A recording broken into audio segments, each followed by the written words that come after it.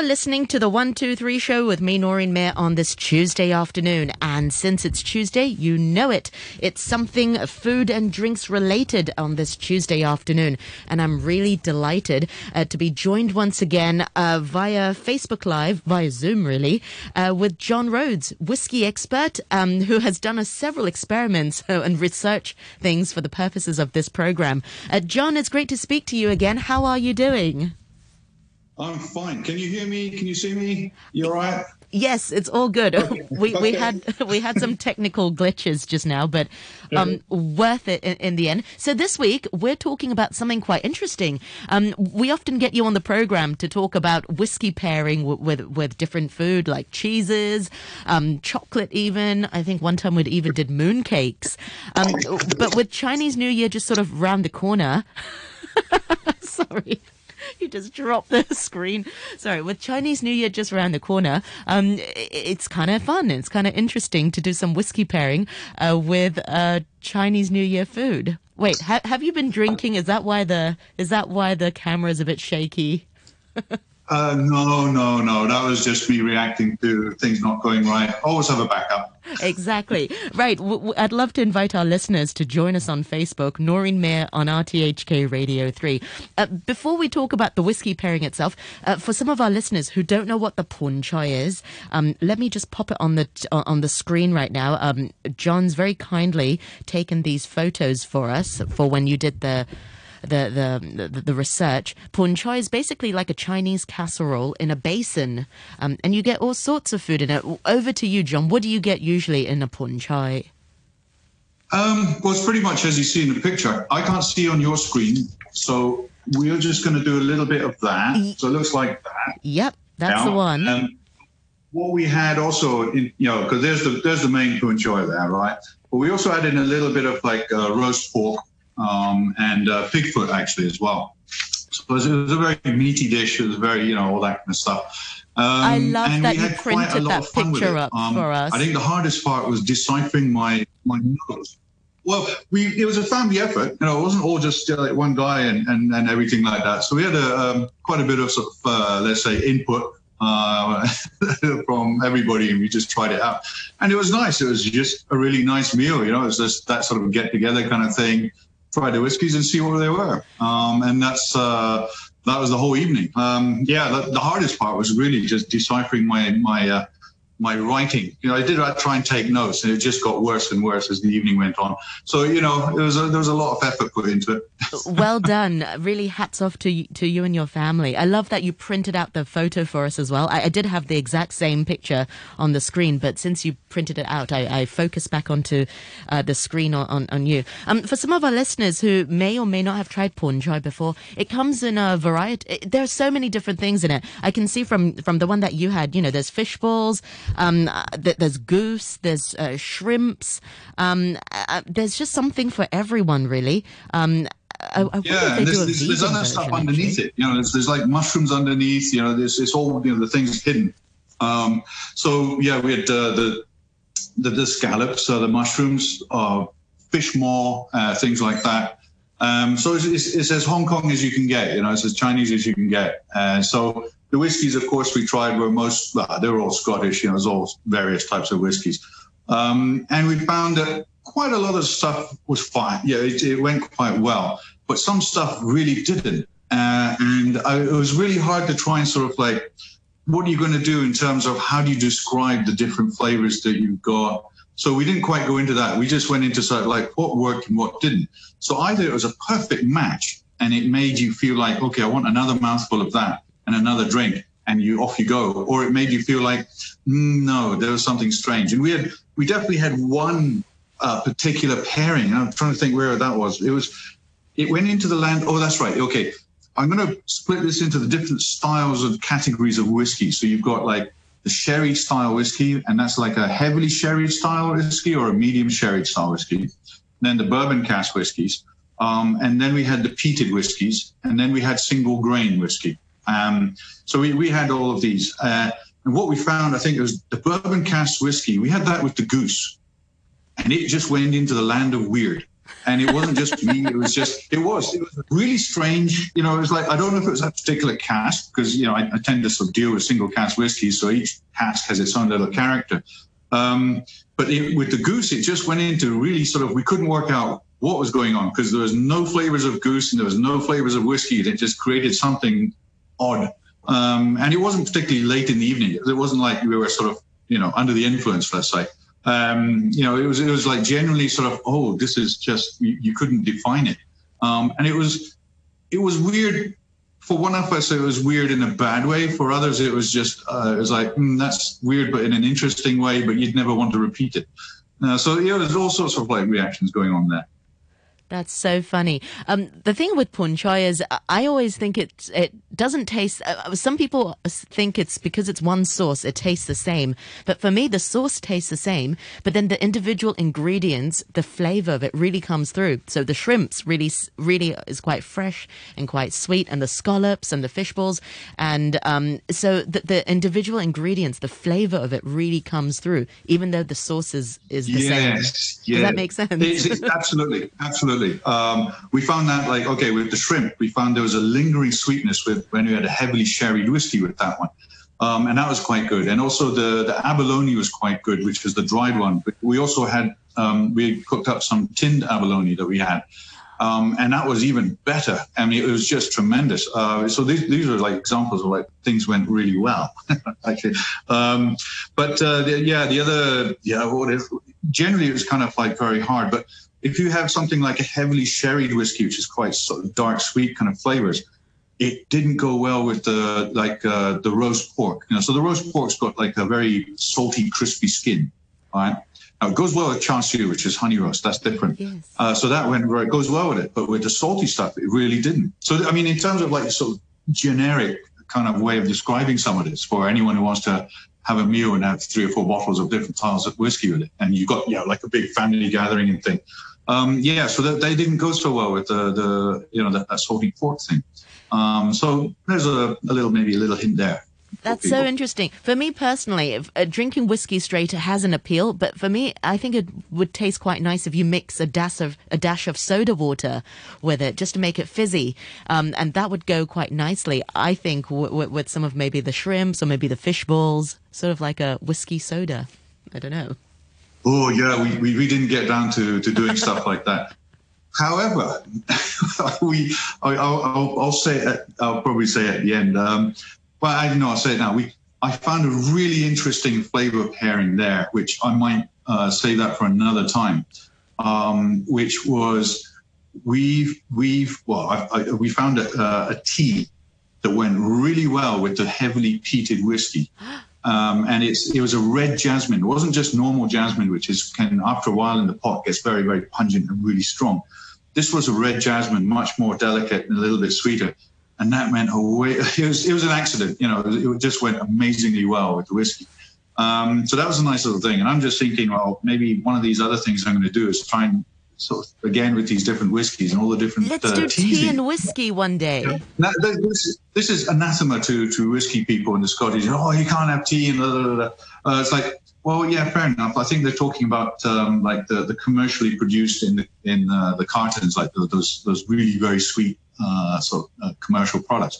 I'm thinking more like the real stuff, the real tea. So that's sort of like sparked up another idea. It's like, oh, we should have a look at that. Definitely. That's such a great idea. Because, of course, the Japanese will often mix their whiskey with green tea. It's a drink. And I suppose in Hong Kong, there's quite a big influence. If you go to, well, not these days, but if you go to any old karaoke bar, they often will serve you whiskey with green tea for your throat. I've not been brave enough to try green tea. I mean, green tea... It's really hard to pair with whiskies. I mean, the actual, you get the powder form and stuff like that. So I don't know if they're getting that sweet green tea or if it's the sweet green tea, green tea with honey or something like that. But green tea is really hard to pair with stuff, particularly with whiskies. I have tried it, and I just found it hard going. It just wouldn't go with anything. it just wasn't working for me. I'm speaking from experience. I remember in a karaoke place where they would give you Japanese whiskey with honeyed green tea, and I suppose it was for your throat. And well, I don't know, maybe it was just so that you drink and be merry. But it went quite well together. I suppose the honey green tea did sort of mask the flavor. But back to go on.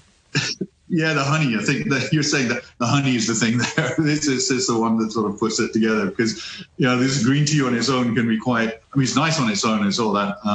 But it's nice watching all of those things. Those nice healthy antioxidants mixing up with the whiskey. So it's like there's a real fight going on there. Yeah. Especially for your liver. So. All in all, would you say whiskey went well with the punchai? I suppose because there's so many different ingredients in it. There's veggies, there's meat, there's seafood. Would you recommend having whiskey with punchai? Oh, definitely. I think, right. One of the ones that we found did generally overall with almost anything was a peated whiskey. That actually went with quite a lot of things. However, it didn't go so well with the Yudan. That was one thing, but the other one was it was a single grain whiskey, so it was very light. It was very light, and then we lost John. Well, we'll try our best to get John Rhodes back on this Tuesday afternoon. We're talking about whiskey pairing with John, who's a whiskey expert, and he's actually gone through a lot of research to do this. He's actually taken some pictures for us as well, which you'll be able to see. I've popped them up on the Facebook Live. Noreen Mayer on RTHK Radio 3 is the page to go to.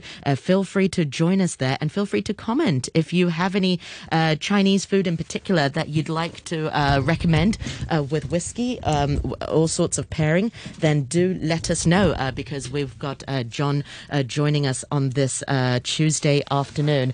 And perhaps later on we'll also move to the Lobako. I believe we've got John back on the line. John, can you hear me? Yeah. Sorry, I don't know what went there. It wasn't me. Honestly, it wasn't me. No worries at all. We've managed to get you back via WhatsApp calls. I think that's a real sort of the technology is not going well for us today. Never mind. But thank you so much for doing all that research. I understand you also have homemade lobako as well. I'm a big fan of lobako. Those are the Chinese turnip cakes. Have you ever tried them with whiskey before? Yes, we were doing lobako during the weekend actually, and so my wife Margaret, she was making it from scratch. Amazing. Yeah. You can definitely smell it around the house when you're cooking up the onions and turnips. I can say that. It's a lot of work actually, because you have to sort of shred the white turnip, and it takes a long time. It takes a lot of upper body strength. Oh yeah, this is the only time of year that it happens at home. The rest of the time we buy it. But yeah, it was like, okay, let's try that out. But because lobako is the way that it is, it can be a little bit sharp. It went well with a really nice with a single grain whiskey. So yeah, this sort of single grain, or let's say a light sweet whiskey, just tends to go with just about everything you can think of. But it also went well. Again, it was a peated whiskey. If you get maybe like a Highland style of peated whiskey, they tend to be a bit more on the sweet side and not quite so, let's say, mineral or maritime kind of flavors. So those ones work. Remind our listeners once again, and actually remind me also, John, peated whiskey is the more smoky flavor one. It's the one that's a bit smoky in taste. Yeah, I mean, there's two different kinds, really. There's one you get from the islands, Islay, especially the distilleries from Islay. So it can be quite medicinal, but they can also have a bit of, they do have a floral note to them, but the medicinal side of it, which is the maritime kind of flavors, they're very, very strong. But if you get a peat from the Highlands or the mainland, it's more woody and it's more smoky, and then it allows the whiskey to come through more on the floral side, generally speaking. But it can still be quite heavy with the, let's say, like the medicinal flavor, the phenols. But yeah, it tends to be the island ones can be really quite strong. Yeah. So if you get a lightly peated whiskey, it'll go really quite well with pretty much everything. Yeah. But a lot of people don't like that. So just a light sweet whiskey would be fine. John, you've been in Hong Kong for so many years. You're partly, you're a Hong Konger. You're married to a Chinese. What's one of your favorite Chinese New Year foods that you've sort of tried and tested over the years that you've really enjoyed, that you think, will really go well with whiskey? Oh, I would too many honestly to choose say, from. yeah, that's a toughie. Put me on the spot. That's Maybe the real one for me is really lo bak go. Yeah. I love that as a food, and it goes great with really like the light whiskies. Po choy is nice, but they can be quite heavy, and they're very, very rich. It's very dense with proteins from whether it's like meats or seafood and prawns and so on. But for us, I mean, within the family or my wife's family, we first meal of the year is a vegetarian meal. So it's, we have just that kind of stuff. And that's yet to be tested out, actually. Okay. Sorry to put you on the spot. One of my favorite Chinese New Year food is, I suppose it's not as well known. I don't know. Maybe our listeners do know about it. It's called ngao yi zai.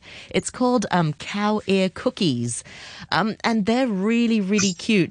They're sort of sweet, but they're also savory. That's a weird and wonderful thing about Chinese cuisine. Sometimes you get a bit of a sweet and savory kind of thing. It's called a cow ear cookie.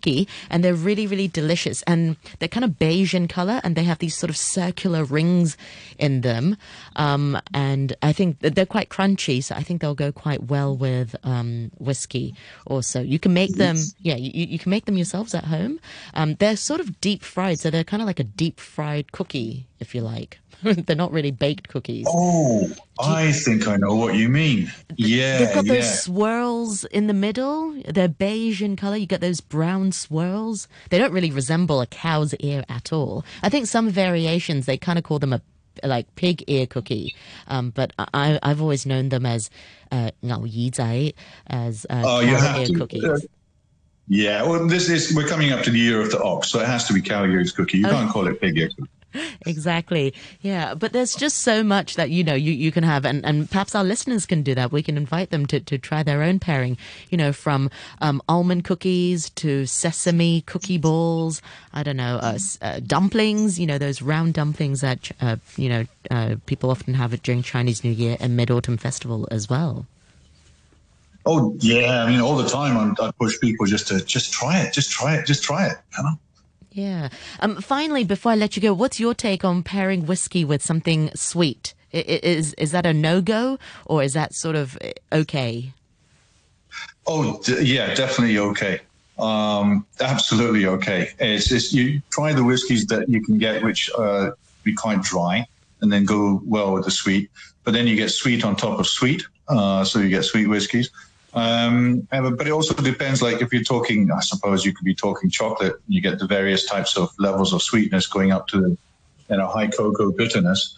The high cocoa bitterness ones, I think they tend to go with, let's say, the more, for me, is the lighter kind of whiskeys, because the cocoa bitter can be quite overpowering, quite strong. So you got something that doesn't try to compete with it. So you do that. But yeah, I would just give everything a go. I always do. Exactly. it's the fun of it, right? Absolutely. John, always a pleasure to have you on the program. Thank you so much for doing so much research and pairing. I can see in the picture that on the Facebook screen, I think you've paired about 6 bottles of different types of whiskey with your punch. I hope it was an enjoyable meal, and thank you so much for sharing your findings with our listeners this afternoon. Hi, cheers, Noreen, and I'll catch you in the new year.